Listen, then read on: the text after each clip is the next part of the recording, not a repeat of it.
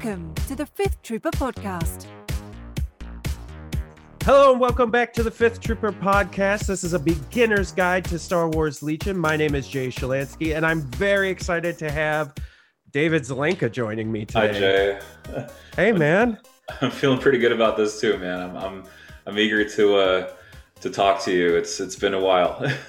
Yeah, it has been. And for those of you who don't know, David does Yavin Base. If you've seen the Yavin Base community or any of his streams for Invader League or Team League, David handles all of that.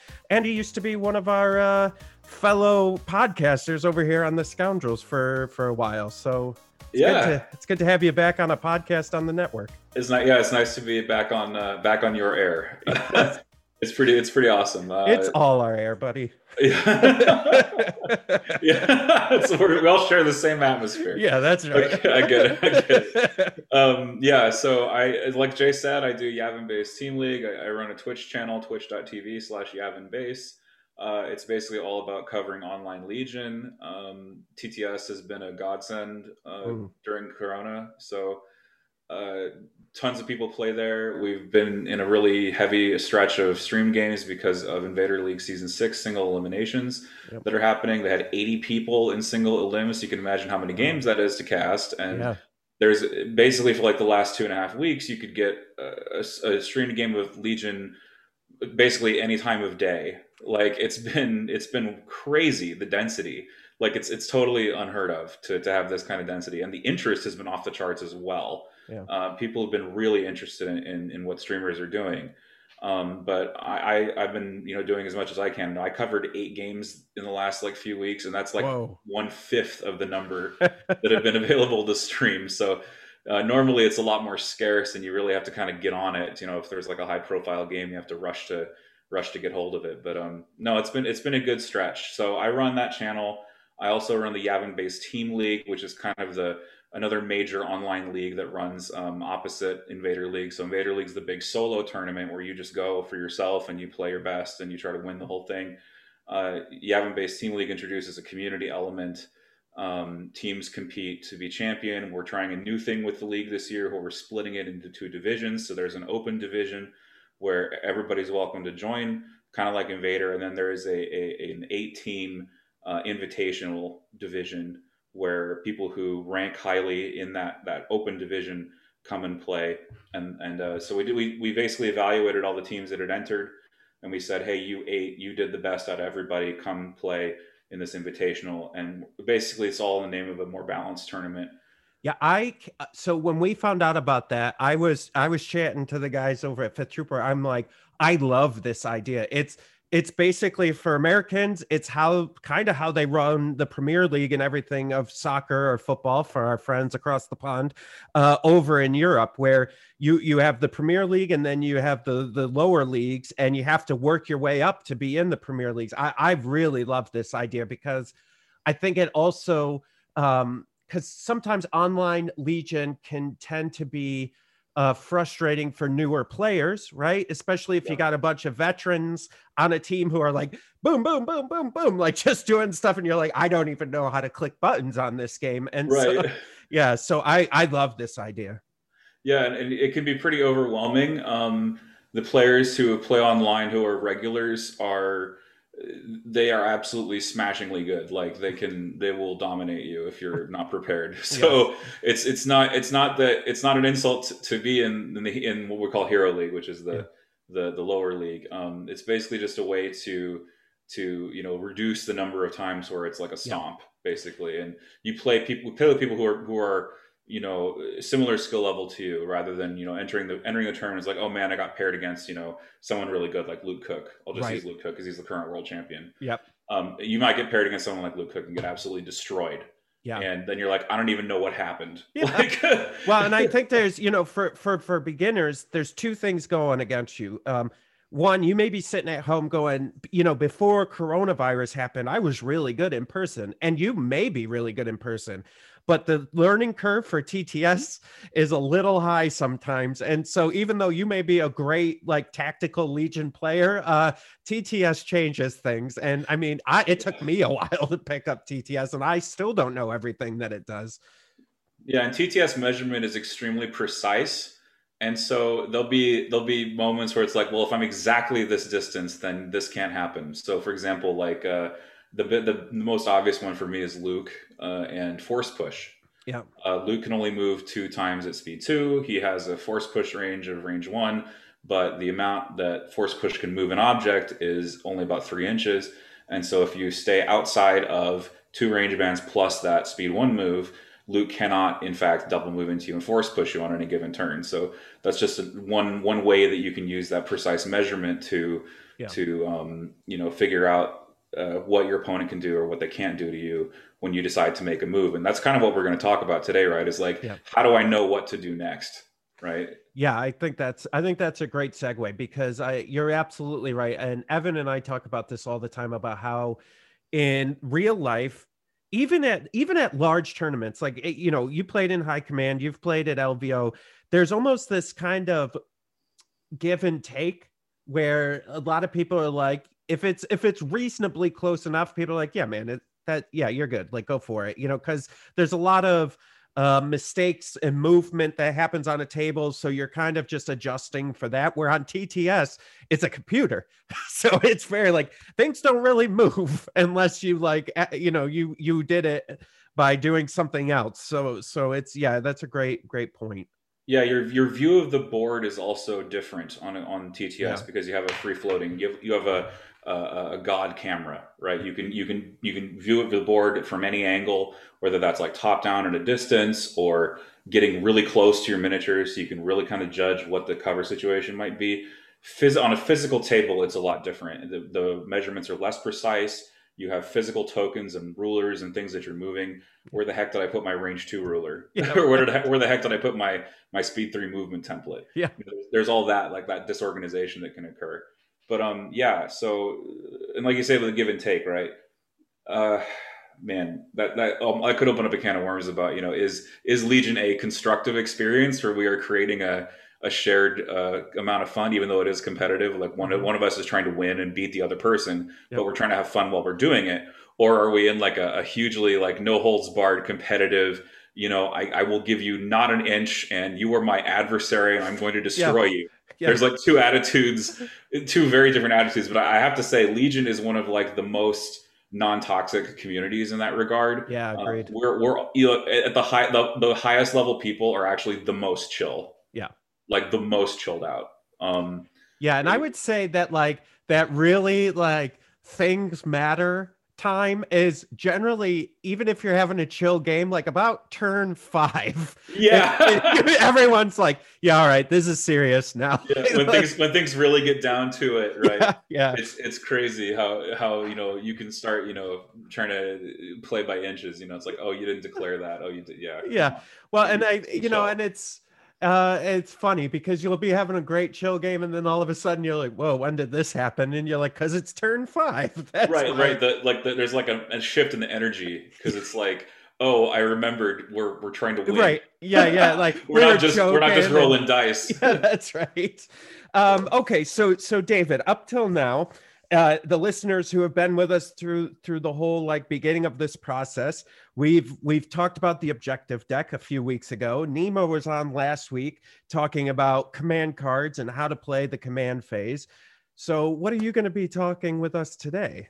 So we'll be talking about basically how to figure out what to do next. Every time your turn comes up, you have to decide, do I activate a unit with an order? Do I go to the stack? Who do I activate if I have an order? What are the odds of pulling a certain token type? That's definitely important when you consider going to the stack. But that's generally kind of what we're looking at is when it comes up to be my turn. I believe the episode's called Your Turn. What should I do next? And the beginning of that, of understanding, like, what to do, is to figure out how you need to win, right? Like you have to answer the question, what action could I take that gets me the furthest along towards winning? And then there's maybe a subset, like a sub question there. Which one of these actions is the most economical? Yeah. How much, what can I, it's like any law, it's like a law of warfare, right? I have to do the thing that gives me the greatest tactical advantage at the least cost to myself. Yeah, and I'd like to point out, I think that, we did talk about the objective deck, right? But I think depending on whether you're playing for fun, whether you're playing in a time tournament, that win condition is going to be different. So because it could be the full, getting the full objective. It could be getting just partially the objective before time runs out, or it could be trying to table your opponent, right? Those are all very clear things. And so when David says trying to figure out what your win condition is, it's not only what the objective deck is offering you, but it's what you can possibly do in that game. And so that's kind of what he's getting at. Right. The biggest example I can give you that really just is top of mind for me is intercept the transmissions. I don't know if you're all familiar with that one, where you have to, on a certain round number, you have to have a certain number of unit leaders in a certain place. Mm-hmm. Right. And the number one thing about that is counting how many unit leaders you have that could potentially move on to that objective and take it from your opponent. And that sort of like cognizance of what, if my opponent has 3 leaders and maybe one that's waiting to move on, how do I get 5 leaders on there? Is that even possible? Yep. Right. And if it's not possible, how do I damage my opponent's efforts to make this happen? And so that's kind of like the beginning of the whole process of like solving the problem. I need to get more unit leaders onto this point than my opponent, and what actions can I take to do that?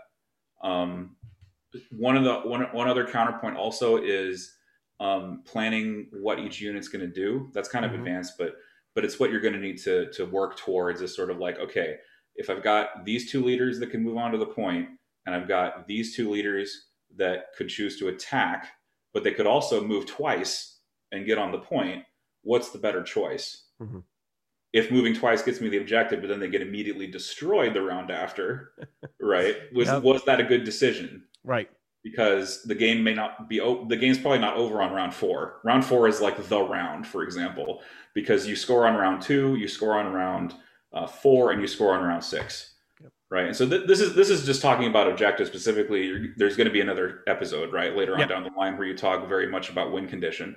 So that's just one example, right? But let's just walk this back to the most simplest, right?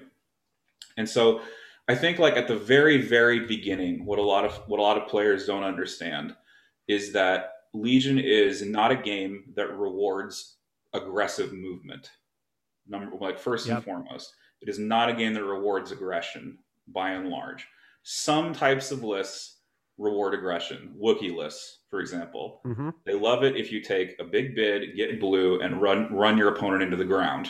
Yes. Right? There's a guy on the ladder right now. His name's Cowboy Tyrone. He's like 16-2, running triple Wookiees and just getting like close deployments and just blowing you up with fire-supported Wookiees and Cassian. Right? That's what he does. So that it can work, but it's not something that you should get used to right away. Most of the time, you're going to have core units. Most of the time, those core units are going to shoot at range 3. Most of the time, the battle is decided about the maneuvering between the core units. Some people might find that a hot take. I have held this from the very early days of the game. The game is fundamentally about core versus core. Yep. Okay, and that's basically the first thing that you should consider. And anyway, back to the whole thing about aggressive movement. So if you are moving aggressively, right, you are putting yourself in range of your opponent's shots, generally speaking. So you need to time your movement such that something on the other side of the table doesn't have an activation available to then aim and then shoot you back. Yep. Right. So that's one of the reasons why having a high activation count is important, generally speaking. It's one of the reasons why asking your opponent, hey, has that gone? Has that gone? Okay. And then you measure anything else that hasn't gone. And you say, okay, pretty unlikely this unit is going to move and shoot me. So then I can safely move my characters or my, whatever my core units are. I can move them to the next position that I want to, maybe like that next piece of heavy cover, for example, that they ending their move in range to shoot next turn are going to, either aim shoot, or if you're a rebel, dodge shoot is really good because you get a bunch of increased defenses off of that. If you're a droid, maybe you're saying like, maybe I can move in here and get my range 3 rocket on you. B2 rockets are super popular right now when we're recording this. So knowing when to get into range 3 with your B2s is really, really important, because you can blow up your enemy through their cover. It's really nice. But that's like the basic gist of how to decide what to do next. Like, you need to figure out, if I do this move, can my opponent punish it? And if he can't punish it, what can I do next turn with that move? Yep. Right. Those are like the two big questions. And like it's almost universal. We are all working on how to solve those questions whenever we play the game. That's like the basic gist. Yeah. Do you think so? Also, it's also, is there an opportunity with that? I think the golden bullet is there an opportunity to also punish my opponent while making that move? Right. So it's like, don't get punished, make the move and punish them. Like, exactly. So, yeah. Well, that's where the economics of it comes in, right? Because it's also like, is my opponent's unit courage 1? Do they already have a suppression? Would attacking this unit put a suppression on them? Maybe they lose an action next turn. Yeah. A lot of this is like knowing the rules too, right? Like, when would my opponent have an opportunity to get rid of the suppression? Is there a unit nearby with the compel keyword that can push that unit for them? Are they a droid? Do they actually care about the suppression that I'm doing? Right. Are they courage 2? Like, one of the biggest examples early in the game's life was people were trying to figure out sniper versus sniper. Okay. And if a sniper didn't have a suppression on them and you got 1 bullet through their cover, or you got like, you shot and you only had 1 hit, so you were only going to do suppression. Do you reroll 1 dice or do you reroll both dice? And for Rebels, that was a big question, because our sniper dice are uneven. Yep. There's a 5-sided or 5-hit die, 5 out of 8, and there's a 3 out of 8. So if my 5 out of 8 lands and my 3 out of 8 blanks, and I'm not going to suppress him next turn, I reroll both, because I'm increasing my chance to get a critical hit through cover. If my white die lands, I reroll the black, because that's what is it? It's a 62% chance to generate a hit when I reroll that. So that's sort of like math and knowing like how the choices you make will actually affect the battle is sort of what we're working towards, right? And if you're running Empire snipers, the chance of you getting a blank or a surge are just constant. It's equal. Depending on who's nearby. I don't know, man. Maybe Force Guidance got points changed. Maybe you're running Palpatine. Maybe Palpatine can throw surges on your snipers, and then you're all set. Right. People don't do that. I don't know why. Palpatine's really good, so but they don't do that. Well, I think we've I think covered it on this cast a few times, but this happens, right? The new hotness comes out. Right now it's clones and droids, and everyone's like, oh yeah. And then it'll soon be these new vehicles that they just announced on the stream. And then everybody will forget about everything else that's been played in Invader League. And by the time we can actually really play in person, I don't think we're going to have any idea what lists we're going to see on the table. Oh, 110%. And, it's interesting. Team League this year is going further than it did last year. And I guess I can announce this now. We're actually even going to be introducing, first of all, you can't take more than 3 of a certain unit type unless it's like a B1 or a Stormtrooper unit, like the basic core, it's unlimited. So we already limit you to try to make you make different choices. And heroes are also unique. You can only take one of each type of hero. So like usually it ends up being like it's 5 players on a team. So you have one of each faction and then someone doubles up. Well, now we're even introducing bans. We're actually saying that each team can pick a unit and deny the use of that unit to both teams for the entire game, for the entire series of 5 games that they get to play. So we're going to go even further, and so it's like if you don't want to see an AAT ever, you can just ban it, and then your whole team doesn't have to play against it. Now some people say, "Oh, that's weak. That's training wheels," But then again, I say like, look. Do you really want a league where it's 5 copies of the same list? Yeah, do you really want that? No. No, and I always found Team League to be the more fun of the 2 leagues. No offense, Invader League. It's just because the couple things you got going for you. You got the rest of your team that you can kind of rely on, and then so it's the pressure's not as high during your game. You're kind of a little bit more relaxed, but then also it's just being on a team and playing in a team league is just more fun. I think it almost, I don't mean this in a bad way, David. It almost is like a beer league. Like that's kind of how I No, see I it. get it. I get it. No, it's partially that. Yeah. And that's the benefit of playing this game in community. If you mess up, there's 4 other people that could win, and you advance anyway. Yeah. So That right. it takes the pressure off you. Yeah. But you also get to root for your team. Yeah. Right. You get to say like, yeah, if we're on the same team, like, yeah, go Jay. Right. Like kick his ass. Yeah. No, it's fine. No, like I want your double heavies to win. Right. Because it's like, one, it's awesome that you're running a list with 2 heavies, because who runs those? Well, I guess now it's popular because the AAT is out, but I know they stole the thunder completely. Like Empire vehicles need help. Yeah, AMG, send help. Yeah. Empire vehicles need help. Seriously. Yeah, a little bit. Yeah, or just take all the line of sight blockers away. But one of those two.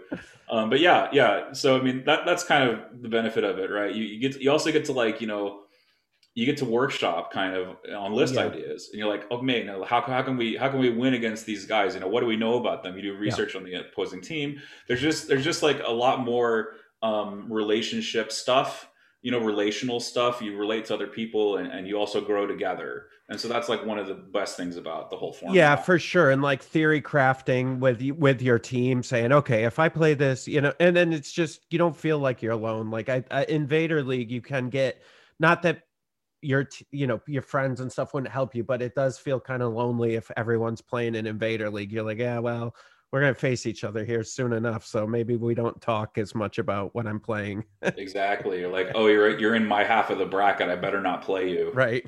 Even though you're both available for a game. Yeah. And even though like everybody knows this pain, right? Especially the dads among us. You only have so much time, right? Yeah. And so it's like, am I gonna play my 1 game of Legion against the guy this week, against the guy that's across from me on the bracket? Heck no. I gotta take every advantage I can get. Yeah. So, but then also, the flip side of that coin, right? It's also like, do I really need to be sweaty like this? Yeah. And so that's the idea of Hero League. If you want to be sweaty, sweat. Yeah. We'll see you in the upper league, which is called Champion Circle. If you want to sweat, we'll see you there. Yeah. But if you don't want to sweat, don't feel bad. You'll probably be matching against other people who also don't want to sweat. Yeah. So everybody wins. Yeah, I like that a lot. And I kind of I think about that with like the Gen Cons and the LVOs of the world, where I wish that they had more of a format that valued that as well, where it was like, hey, this, and maybe it is just the entire tournament, but I feel like it would be nice to be able to go to Gen Con and just have play in a tournament that's not as sweaty as that Gen Con can get, right? So well, I'll tell you though, last LVO, yep. You had the TFT event deck. Oh yeah, that's right. We did the narrative. Do you still sell the event deck? Oh yeah, yep. Okay, well yeah, go buy that, because that, if I know you know, but I'm telling your listeners. Hey, I know all about it. You know all about it. You made it. Yeah. But if you want to have a really good time with Legion, go buy that deck, because that deck is really cool. I own one. I am itching to play it, but of course, Corona, right? I can't actually go. I swears, everybody, I definitely didn't pay him to say that. No, he didn't. He absolutely did not. I am not compensated. I'm saying this on my own volition. I even saw the fun people were having. I was eyewitness. Okay. Yeah. I saw the fun people were having at LVO playing this thing. I saw like how like happy they were that they got to. I'm even pounding my desk. I'm so emphatic. You're welcome, ears. Yeah. But yeah, look, they had a really good time, and my friend Ryan ran that event. He was on a what was that your RPG that you did? Recover the supplies. Recover the supplies. Yeah, he was on the RPG cast that you did, but he was in charge of that. Yeah. And that sort of narrative thing where you have like also like twists that come out in the middle of the fight, objectives that change, things are just like chop it up and make sure it's not the same old. Who wants to play key positions for the 50th time? Right. Key positions is probably one of the most static, boring objectives out there.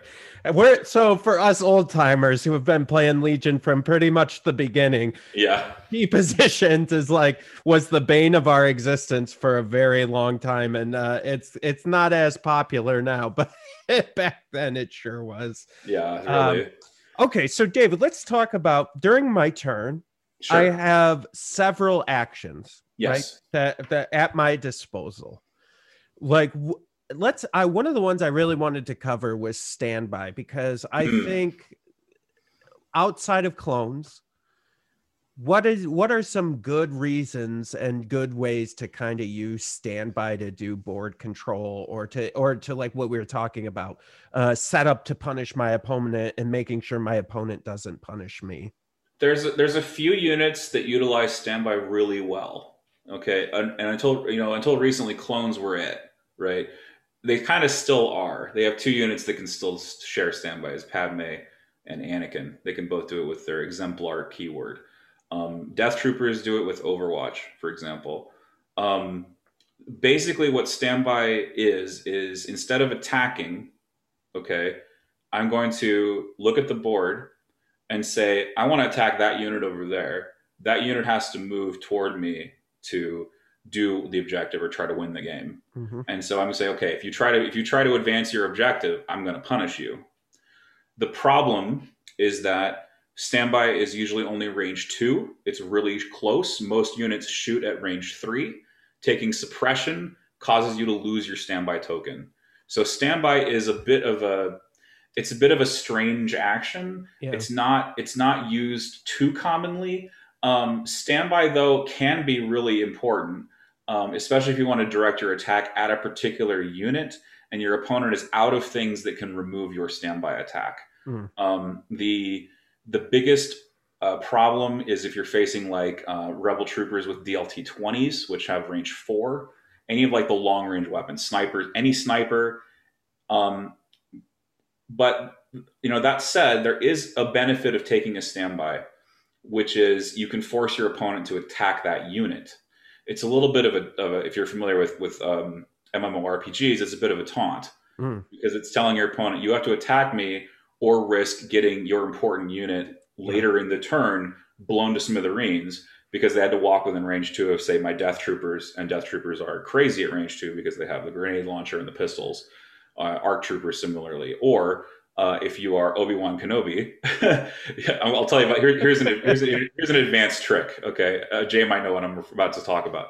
So Obi-Wan Kenobi, okay, he has force push. All right, and so two things: standby is really good if you have a unit out of sight of your opponent, and Obi-Wan can move them into that unit with force push, or any of your force users can move them into that.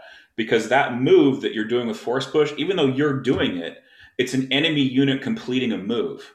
And so when an enemy unit completes a move at range 2, bam, you get your standby attack. Yeah. So the earliest example of this was Luke Skywalker in Fleet Troopers. Yep. Luke would push one of your units into range of your Fleet Troopers with a standby. They took an aim token because they have the ready keyword. Force push, boom, fleets attack, they got an aim. And it's piercing too. It's really devastating. Yep. Nowadays, it's Obi-Wan primarily, and force push to trigger a standby on himself with Padme standing behind him. so that's a mind trip when that happens to you the first time you see it. Like, how did Obi-Wan move 3 times while Padme was standing behind him at range 2 with a standby? And she gave it to him because she has exemplar. There's also lists built around the saber tank that do the same thing. This is just talking about standby, basically. Standby is a way to force people to attack before they do any other actions. Yeah. And that's usually good because people would rather move, or they'd rather aim, or they'd rather do something that improves their attack, right? If you could move to deny your opponent cover, you'd much rather do that. But if you have a standby facing you that's in range of you when you do your move, you have to move and then get shot. Yeah. You have to shoot first instead. So that's kind of a way to use standby, is to kind of zone it out. You can also delay a melee attack with it, because if you are in melee and you take a standby, things you're engaged with cannot shoot you. So if you want to wait for your opponent to do something near you that lets you move or lets you attack, Operative Luke with disengage is a great example of this. You can actually get a free move into someone who comes closer to you by using standby to sort of wait on your move. It's really kind of complicated, but at its core, it has a fundamental weakness, which is you're relying on your opponent to make a choice that lets you use that action. Yep. And that is generally not going to happen. You're much better off. A bird in the hand is worth two in the bush. The saying is, just take the actions you're given and don't wait for your opponent to walk into this trap, because they might see a way that you didn't see to undermine what you're doing. It's an interesting kind of like, even though it's one of the main actions that you can take, it's almost a very utilize it specifically in certain scenarios, and like one of my favorite ways to use it is again, everybody knows by now, I play a double heavy list. Well, you can't shoot standby off of heavies, so they just get wherever they want to go, and I'm like, yeah, all right, go for that objective, see what happens, and you're right, it does kind of put the onus on my opponent. So if they see something I don't, but there are certain circumstances, especially when you have an ATST in a tank, where it's like, yeah, I don't even care, because it's okay, go for it. Like, if you could come up with some creative way out of this, it's probably going to put you in a worse position next turn. So I definitely think it's a very like a board control action sometimes. Yes. But you're right. You got to be careful with it, and sometimes it's just better to use the actions you're given. Yeah. Vehicles is a really good place to use it. It used to be that you couldn't do that. Yeah. They changed it so the vehicles could do that. And now you have the ATST camping the middle point, or camping the intercept point, and you're sort of like, well, great. I can't even shoot it off him. I just have to weather the attack, or I have to give up the point, which is, the heavies are one of the best units to use standby. I wish that airspeeders could stand by. Lando has that new card that lets you stand by. That would be good. They FAQ'd it immediately that you couldn't take it because repulsor vehicles can't stand by. And so we were all of us Rebel players were crying because they wouldn't let us do that. But that actually brings up another good point about standby, is that the best standbys are free. Yeah. The best standbys are free because free actions don't really cost you anything. They're free. So deploy the garrison, Lando's ace up his sleeve, basically anything gives you standby. Hello there from Obi-Wan, also really good. Anytime you well, I guess it's not free, but anytime Padme has a standby, she can share it to anybody in range 2 of her. Those are also really good. They don't cost that other big unit that was probably going to do attacking, right? Padme usually just takes tokens, so doing a standby doesn't cost you anything in that regard. Her attack it's okay, but it's not a saber tank with a bunch of shared aims. Shout out to Timbo, by the way. He's the guy that runs the Padme saber. He's like the infamous Padme saber. But yeah, so what are let's talk about some other things. So we've kind of talked about the win condition, getting to the win condition with my turns.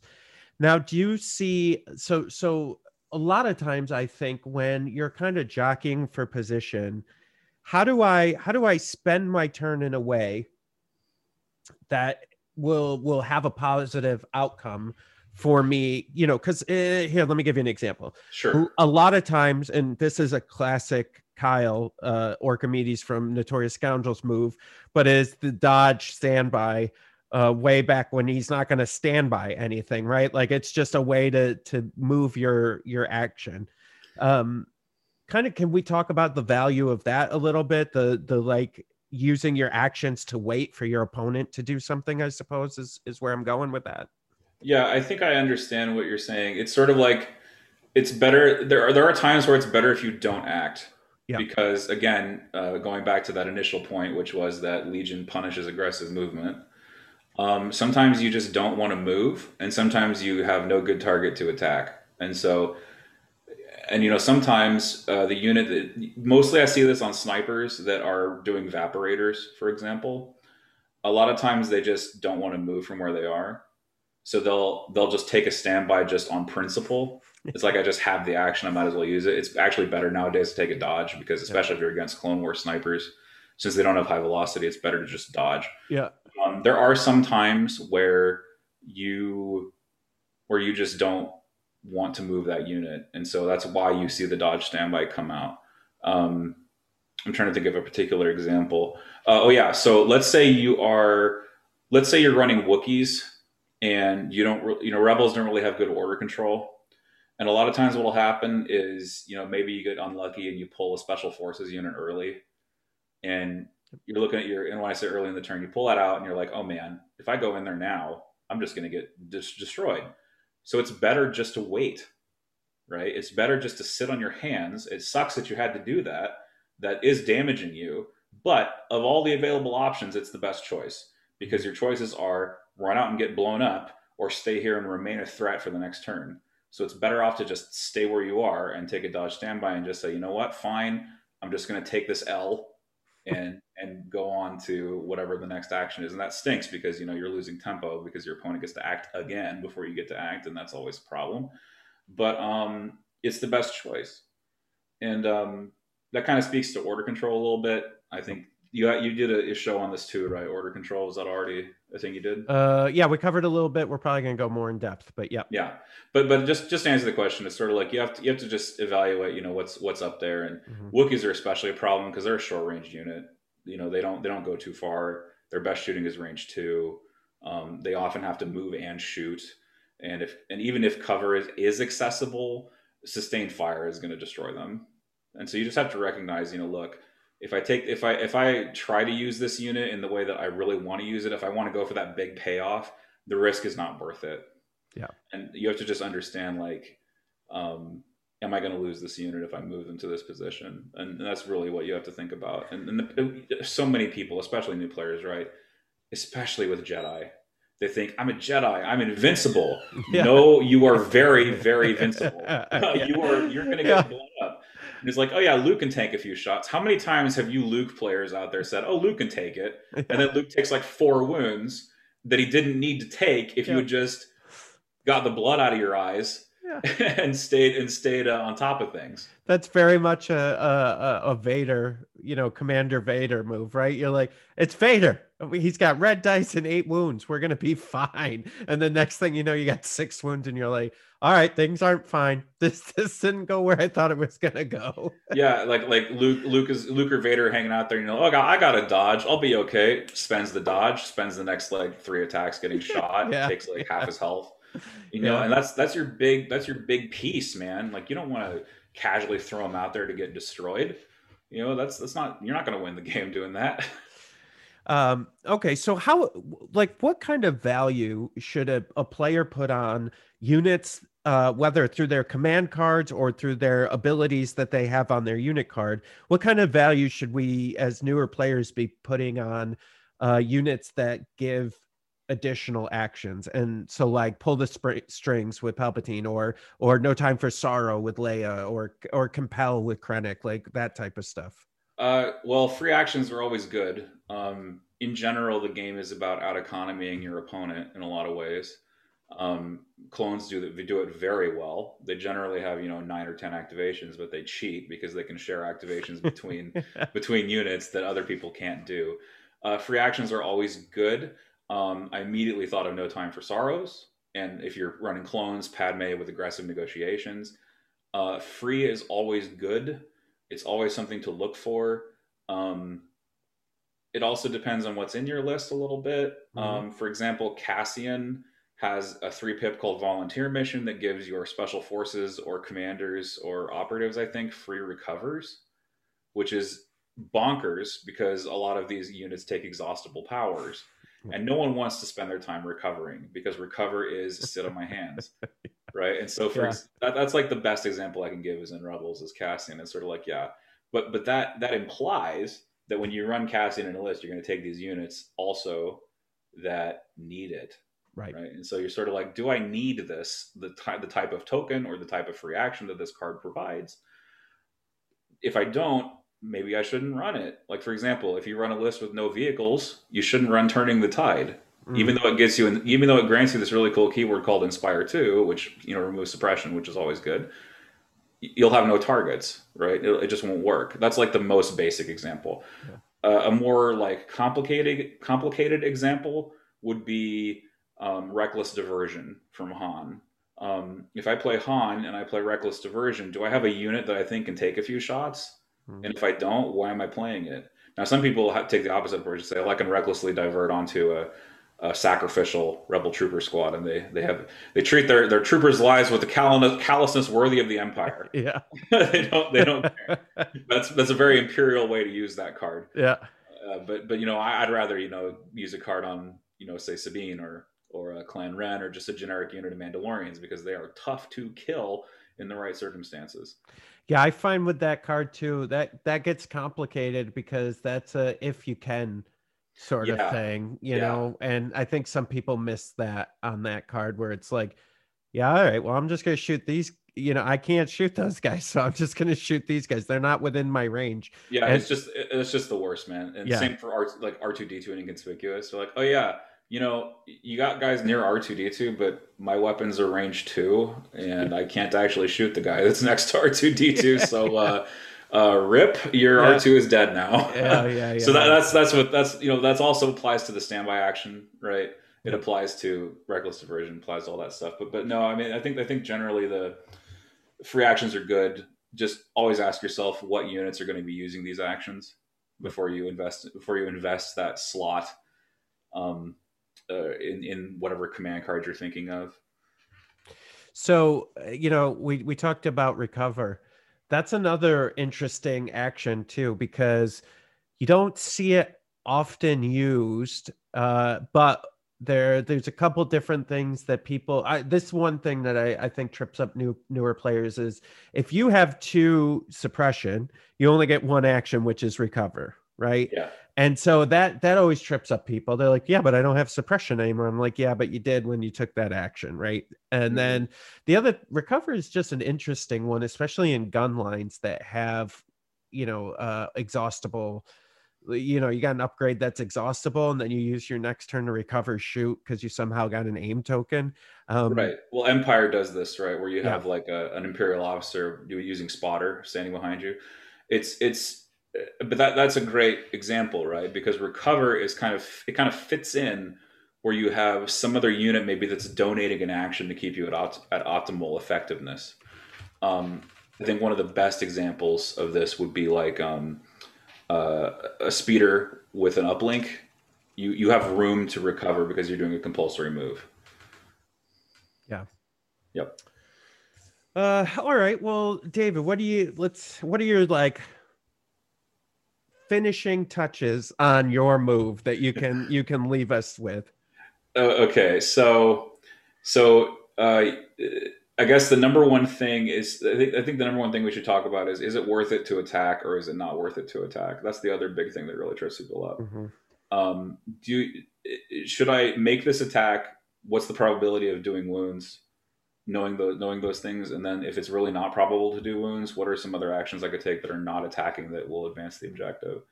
One of the biggest ones is Vaporators, right? Vaporators requires you to use an action to what I call it punch the Vaporator, which basically means repair or sabotage it, right? And knowing that, I'd like to attack, but this unit needs to go do the Vaporator. Yep. And if you don't know that and you attack with that unit, you could end up in a situation 2 activations down the line where you're like, oh crap, I should have repaired with that unit. Like, how many times have we all done this when we were newer? Yep. Right. So just, you have to be cognizant of that sort of thing. You just have to know. And it's also like, how to say it, like, is my attack a big attack? Like, do I have like 10 dice or whatever from like a Rebel Z6 or a B1 unit? Is it good quality dice? Will my opponent probably just save out of it? Like, let's say you have a choice, I could attack Sabine with a dodge and heavy cover, which is not a good idea, right. generally speaking, because she'll probably save most of it. Or do I go do this objective? Do I walk towards the Evaporator? Do I walk towards the key position so I can, in the following turn, move again? Yeah. A lot of it comes down to like planning over turns too. And then being able to adapt as your opponent makes changes as well. Yeah. Precisely. It's that's sort of like the what. The how is a little more complicated. It involves it's part of it is just like experience, like having played a lot. Part of it is math, knowing what the likelihood of events to happen is. And part of it's also like, can I, just planning. right? Yeah, right. And just knowing like, okay, on turn 4, these guys are gonna have to do this move, or they won't be in position to recover. And another recover the supplies. What I'm trying to say. But speaking of the recover action, actually, I wanted to hit this earlier. Phase 1 clones. Okay, often they get really suppressed because clones are just really tanky. They don't die. They're more likely to get suppressed than they are to panic. And if you know that you don't have a way to remove their suppression in an effective manner, and you don't make a big rally roll to remove like 3 or 4 suppression on them, it's probably worth it to recover. Because you're getting actions back down the line because you can remove their suppression by doing that. So it's like, if I recover now, I can get that action back later when I'm not suppressed. Yeah. And I would say, even though Legion is a game of dice, leaving things up to the dice is not always a great idea. Correct. Those of you who've played FFG games or now AMG games for any length of time, you've probably heard the saying, the best defense dice are the ones you never roll. Yeah, that's exactly right. And that's really what it is. Like, you have to control what you can control. And if you're in a situation where variance needs to favor you, unless you've done some math to know that the odds are in your favor, not great. Yeah. Just great.